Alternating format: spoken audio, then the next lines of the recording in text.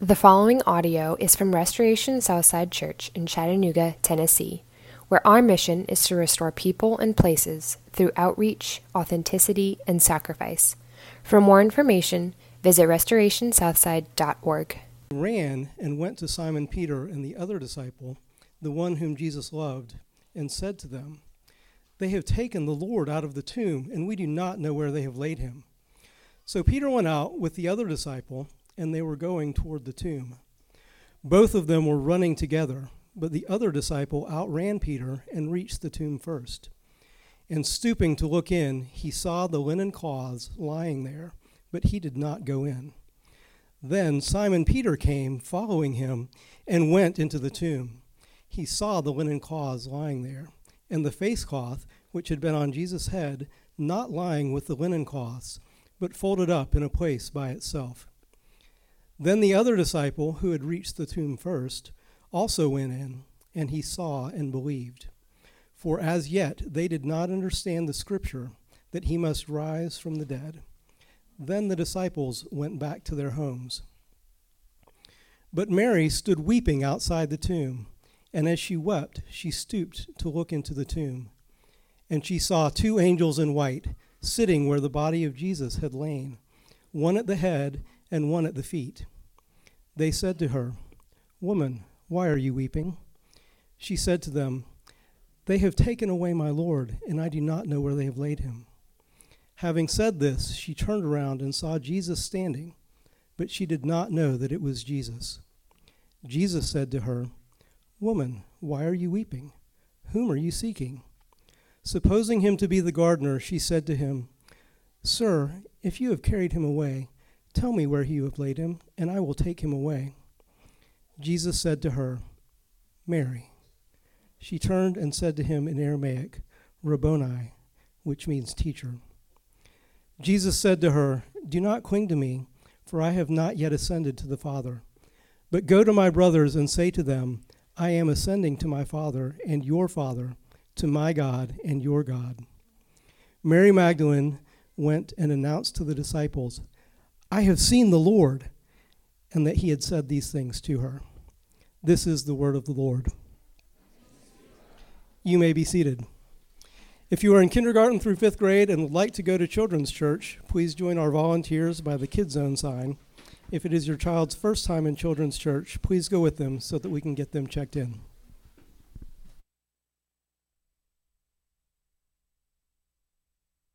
Steve. Well, good morning.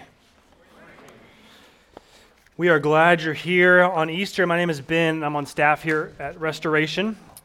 And today, every Sunday is special, and today is a day of all days. And so we're excited that you're here celebrating Easter with us.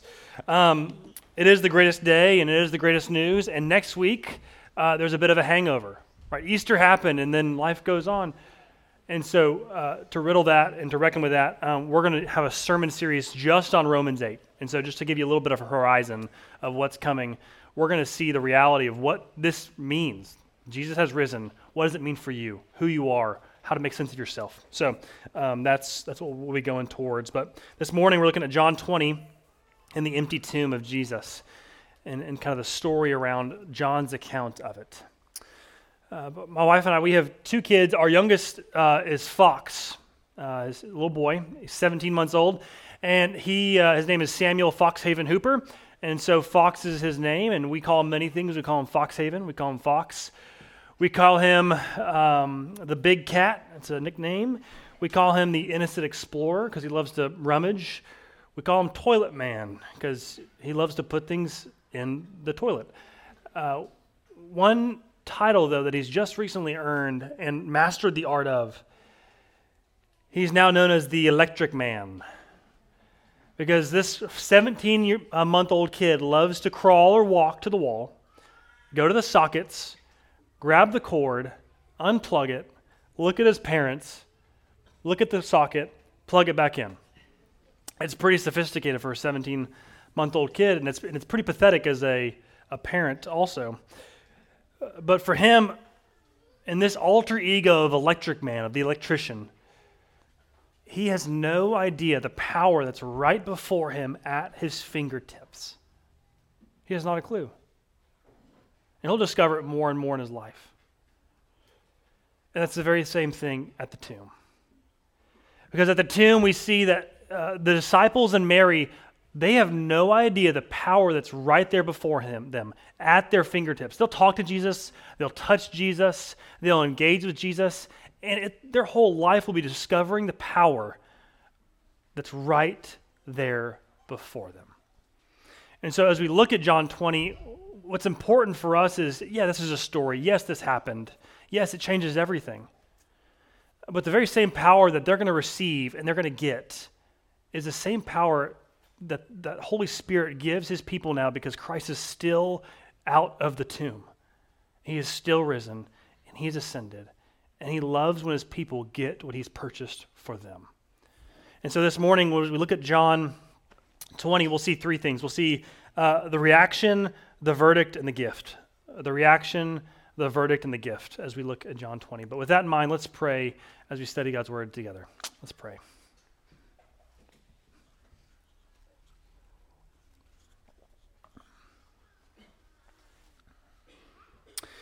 Lord, we see the story of a conglomerate and a mosaic of people running to your tomb and looking in and seeing if it's empty and then responding.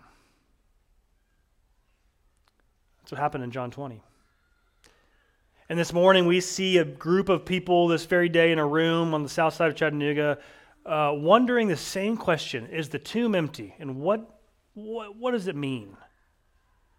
What does it mean for me? By the power of your Holy Spirit, Jesus, the same power that raised you from the dead, would you meet us, your people, just as you promised, because this is nothing without you. And would you have our hearts become alive for the first time or in a new way to the fact that you have left the grave clothes behind and walked out. May we this very day walk out with you. We pray in your name, Jesus. Amen. So first we see the reaction. 7 days ago in relation to Easter is Palm Sunday, and Jesus rode in on a donkey. We talked about it last week. And they dubbed him King of Israel, the long-awaited one, to overthrow the Romans and be their leader. Days later on a Friday, he will be mocked and called king on a cross. He'll be in a tomb, have died, and then on a Sunday he raises. This is what Easter is about. In the scene of him rising, we see the tomb is there. We see the stone has been rolled away that had covered up this tomb he laid in. And Mary goes early in the morning to see that very scene. Mary goes to honor and mourn and grieve the life of Jesus, the life that had been taken, and what she sees is the potential of this crime scene even. And what she does immediately is she runs and she finds Peter, and she finds, it says, the disciple that John loved, which is the disciple that Jesus loved, which is most likely John. And she runs to Peter and most likely John, and she goes and tells them what happened, and they then bolt toward the tomb. And what it says is that John's running and Peter's running, and John gets there first. And he peeks in. He doesn't go in, he peeks in. And then Peter gets there, and Peter runs right in. The very Peter of Peter. He runs right in, and then John comes in after him. So what are Peter and what are John's first reaction to the empty tomb? What does it say their first reaction is? It says they saw. Peter and John, it says they saw the tomb. They saw what was in the tomb. They saw the grave clothes. They saw all these different things. They saw. And it's important because this word saw, looking at, seeing, isn't like me looking at you right now with the faculty and sense of sight. It's a different word. The Greek word here is blepo, which Tim Keller points out that it's not about seeing with your eyes, it's about making sense of what you see. It's about comprehending, seeing a story, how all the pieces fit together, how you discern and how you understand. They're trying to reckon with what they're seeing and make sense of it. And it's the very same word used at the beginning of the Gospel of John. Because in John 1, verse 29, it says this. It says, then the next day, John the Baptist, John the Baptist saw Jesus coming toward him and said, look, the Lamb of God who takes away the sin of the world. Now, John the Baptist was Jesus' cousin. This was not the first time he saw Jesus and then thought to himself, that's the Messiah, that's the Savior, that's the Christ. He's seen him for 30 years. And Jesus wasn't wearing a name tag that said the Lamb of God who takes away the sin of the world. What is pointing out here is that John the Baptist looks at Jesus and says, I see you finally. I'm able to understand. I'm not looking at you. I'm seeing you for who you are, to make sense and discern and to have actual truth pop out to me in comprehension. You are the Lamb of God. In John 1 and John 20, we see the first reaction, blepo, discernment, seeing how feasible this is, seeing how all the pieces fit together. That's what Peter and John do. It's their first reaction. What about Mary? Those guys run off, thanks y'all for the comforting presence for Mary, and Mary's alone. She's alone and she's weeping. She's crying. She's come to honor Jesus, and actually it's insult to injury. There's salt in the wound because the person she's honored isn't there. And the guys she has just run to get have left her at the tomb, the same place she's trying to, her own Saul, her own blepo, her own sense of trying to grapple with it. And she's in tears. Her first reaction is that she weeps. And it shows a love of Jesus, his life, and a care for Jesus even in his death. Seeing, understanding, comprehending, and tears and emotions. Those are the first two reactions that we see. And these first two reactions are not weaknesses, nor are they distractions. Because actually, though these are the first reactions to the empty tomb chronicled and told about in the story of Scripture, these reactions actually are key integral elements to the life of following Jesus. Because we need, in a true calibrated Christian life, we need understanding. We need blepo. We need to see things and make sense of things and have a reason, have rationality behind what we believe and why we believe it. God never says, stop thinking, just believe. He's not afraid of your discernment. And also, he doesn't say, stop crying, suck it up. He's not afraid of your tears and your emotions. But actually, the Jesus in this passage, as we're about to see, enters into those things and does much with them. While they're the first reactions to the tomb, they are very important elements for you and I to have the faculties of thinking, of feeling, and also doing.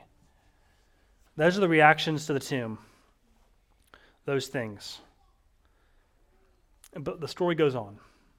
Because while that's how they react, how does Jesus react? That's the second idea, the verdict. The verdict. Now, in shows and movies, when there is a dramatic return of some kind of character, maybe a renaissance or a taking back, there's always something they exact. Meaning, when they come back in their dramatic return, they're going to set something right. So in the negative sense, we see it happen. In The Dark Knight, the Batman movies, we see Bane, and we see the Joker, and we see Harvey Dent. We see all these people come back and exact, in a negative way, chaos and even vengeance. In The Office, we see Roy bolt after Jim Halpert, exact revenge on someone who's trying to steal his fiancée. Right? But we also see it in the positive way. We see it in ways that there's a return and there's a instilling of good. Where there's an instilling of good. Lion King. Simba's coming back to take back Pride Rock and reinstill what his father did from Scar. Princess Diaries. Not that I've watched this movie before. But Mia Thermopolis became this pretty student, this princess. And what does she do with that? She doesn't go and try to be like a pretty girl. She goes, instead of climbing the ranks, to love those who are little and low. Even right now, what you're probably having on your phone this very moment, Tiger Woods in the Masters, right? He had to, not this year, but he had to prove that he still has it. And he did a few years ago. He won it again. Right? When there's a dramatic return, there's always this sense of, I'm going to reestablish myself, show you, now that I'm here in all of my glory, I'm going to be in control. And this is Jesus' chance. He is risen from the grave, and he's going back to the people that he's been patient with for 3 years, that he's loved for 3 years, that he's healed over 3 years. He's going to go to them, and this is his chance to exact revenge. He goes to the people who have been faithless and feeble and ran and abandoned him. So the question is, what is Jesus out to exact? What is he out to demand? And the way we answer that question is very important, because we will answer it somehow, no matter explicitly or implicitly, overtly, covertly. We'll answer the question of what does Jesus, now that he's risen from the grave, what does he want of you? What does he want of them? He could say, now that I've risen, it's time for you to perform. This is the Saving Private Ryan thought, right? Tom Hanks leads a crew in Saving Private Ryan, the late 90s movie. And it's this idea around the soul surviving son policy. This woman's boys all have died except one in World War II, and they have to go save the one, so this poor woman doesn't have to know all of her children died in war. And so they save Private Ryan, hint the name of the movie. And at the very end of the movie, Tom Hanks, he dies. Sorry, spoiler. But he, in his dying words, he says, earn this. Earn this. There have been men that have died and fought for you as one person to save you, and therefore, because of that, have a life that earns the loss that they laid down for you. Earn this. And Jesus doesn't come back and say, perform, earn this. Now that I have risen from the grave, it's time for you to buck up and prove yourself worthy. He doesn't say that. Doesn't say perform. And he also doesn't say pay. Now that I've risen from the grave, you're a debtor to me. Time for you to pay up. This is the Vacation thought, the movie Vacation, where Chevy Chase is going to Wally World, and he's going to put a vacation for his family, hint the name of the movie. I'm a cinematic genius. He's going on a vacation with his family to Wally World, and on the way there, he takes a little wrong turn because of his stubborn arrogance, and he's in the desert, and he hits this ditch in the desert. His car is a wreck. It's towed to the closest place to fix your car, mechanic, and they say, all right, your car's done. And he says, okay, how much do I owe you for the repair? And they say, how much you got? He says, no, I asked you, how much is the repairs cost? And he says, and I asked you how much you got. And he gets his wallet out, and he hands all the money in his wallet over to these shady characters. And that's not what Jesus does. He's not saying, hey, you are a debtor to me. I have paid for you, and now it's time for you to pay up. That's not what Jesus has come to exact. But maybe one more last small one is he's not here to pity you either. That he's not looking at you and thinking, you know what, I made this investment on the cross to die for you, and it's a pretty bad investment. Because I'm looking at you now, and you're not living up to the thing that I thought you'd be. And I wish I hadn't done it, but I did it, and I don't look at you with joy, but there's a bit of a grimace. You're pretty inferior to what I thought you'd be. For these reasons and more, if we're honest, we think to ourselves that our Jesus, even the Jesus in this story, could be one that's marked by demands or demeaning or disappointment, far more than he is a God who delights in you. And what we see in this story of John 20 is that we see that each party that Jesus encounters, he speaks a verdict over in his graciousness and his patience. And here's what I mean. For Mary, she's weeping at the tomb, and he's, to her eyes, looks like this gardener. And she's finally so fed up, she just says, please tell me, gardener, where have you put Jesus? Where have you taken his body? Just tell me where so I can go honor him. And he doesn't say, hey, it's me, Mary, hey-oh. He says, Mary. He looks at her and doesn't say, stop crying, I'm right here. He says, Mary. He engages her exactly who she is, where she is, with great grace.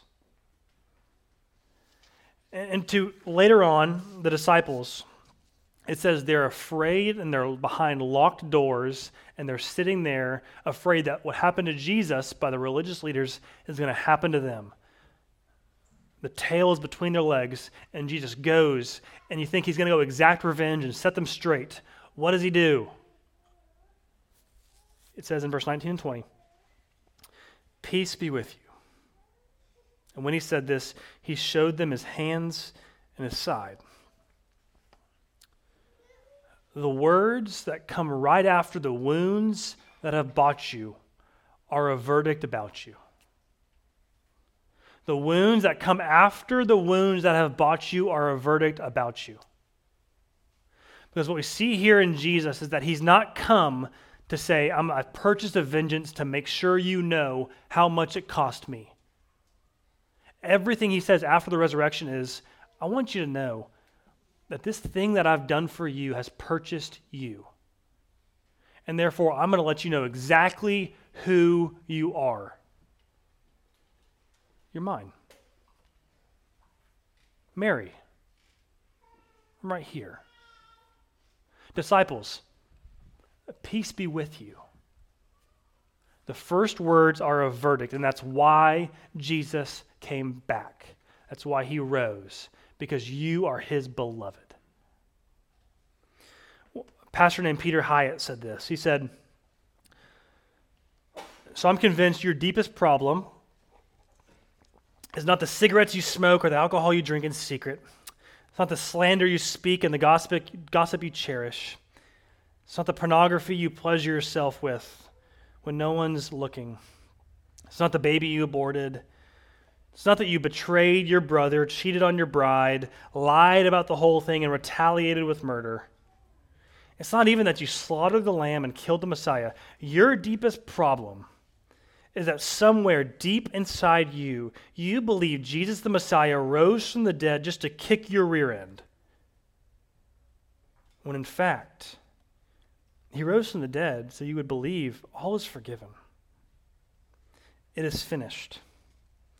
Justice accomplished, and the Father is pleading, come home, come home, come home. In your heart of hearts, what do you think Jesus thinks about you? Because the tomb is empty. And he has authority to say whatever he wants about you. What is the voice that you hear of Jesus? Because, friends, the voice of Jesus to Mary and the disciples should be a calibrating one for us today. That he's a God who says not pretend, not perform, not pay up. I don't pity you. He's saying, you are my beloved. Come home, come home, come home. That's the verdict spoken over you. Nothing else in a courtroom can say anything against that. Come home. We see their reactions. We see the verdict he speaks over it, but also we see the story still goes on and gets better because we see a gift. We see the gift. This Friday, for the first time in 2 decades, I entered the hallowed grounds of Chuck E. Cheese, home of hot pizza, the $3 prizes of real money that cost you $38 inside those doors, and also a band of robotic animals that I believe come alive at night and wander the halls of Chuck E. Cheese. What got me there, what brought me and our family there was our niece's 5th grade birthday party. That's what brought us there, but what kept me there was the game, NFL 2-minute drill. A game where the balls come down and these footballs and you throw them into the holes. And you get all these points and you try to get enough points to be the rookie level.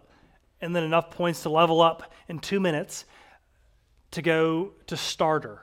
And then level up with enough points to go to the Pro Bowl. And level up to reach the top pinnacle peak of the game, the Hall of Fame. And so my brother-in-law Brett and I played this game once. We had a bunch of tokens to burn. And so we played it and we made it to rookie. Swiped our card again. Played it a second time. Leveled up. Swiped the card again and began to get more into it. have a strategy. He's on my left, I'm on his right, and we're just chucking these balls. And it got to the point where, in about the 17th time we played it, that we're throwing the balls so hard that they're ricocheting off the game back into the crowd, hitting children. My wife comes to me and says, I think it's time we need to leave. I gave everything I had to beat the NFL 2-minute drill, and I'm proud of it. For all of us, we want to know something that we're able to give ourselves to completely, that gives us meaning and purpose and also joy and fullness. And friends, that's exactly what we see in the resurrection. Yes, Jesus saved you. Yes, he rose from the dead. Yes, he entered and left the tomb for you. But there's more to the story. He gives you this meaningful belonging even after his first words to his people. We haven't said it yet, but Mary is someone he interacts with. Who is Mary? Mary is a healed, demon-possessed woman that Jesus has encountered and delivered. Who is the first person in the cosmos to go and tell the good news that Jesus, the Son of God, has exited and been risen and is raised to life now. A healed, demon-possessed woman. What do we see of the disciples, the nobodies that attempted to ride Jesus' coattails only to abandon him in his darkest hours? What about them? What did Jesus do to them? It says in verse 21 and on, it says, Jesus said to them again, "Peace be with you. As the Father has sent me, even so I am sending you." And when he had said this, he breathed on them and said to them, "Receive the Holy Spirit. If you forgive the sins of any, they are forgiven. If you withhold forgiveness from any, it is withheld." Even after they flaked out fearfully from him, he sent them out. The distance between him encountering them after the tomb and him sending them out is oh so short, seconds even. Jesus can do much with the people that are nobodies. From someone who goes from weeping to then rejoicing as she runs and tells of the good news. The guys who say, "I'm so afraid of my own hide, I'm going to hide." And Jesus say, "Go. Take my spirit and go with you. Just so I was sent with you in mind, I'm sending you with me in mind and with you in mind. A life of purpose and of meaning, all because he's given us his spirit." And that reality of giving us his spirit tells us that we're united to him. As one pastor said, union with Christ means we're a part of a larger family, a broader mission, a longer story, a bigger world, and a deeper love. It means everything. That the gift of the resurrection is this. The gift of Easter is this. Everything you need now for life and for joy and for peace is yours. Not on that great day, but now, right this moment. The tomb is empty. It's just that. It is empty. Nothing else had to be hammered to the cross. Nothing else was there. He said, "It's finished." Nowhere will you know more life, more love, more peace, more security, more joy, more hope than the very empty tomb that we look at, we make sense of. And we say, "My Jesus walked out, and therefore I'm going to follow him out too." Christ is risen because you are his beloved. And because you are his beloved, he has given you everything you need in his Holy Spirit to take you home, because he's calling you, "Come home, come home, come home."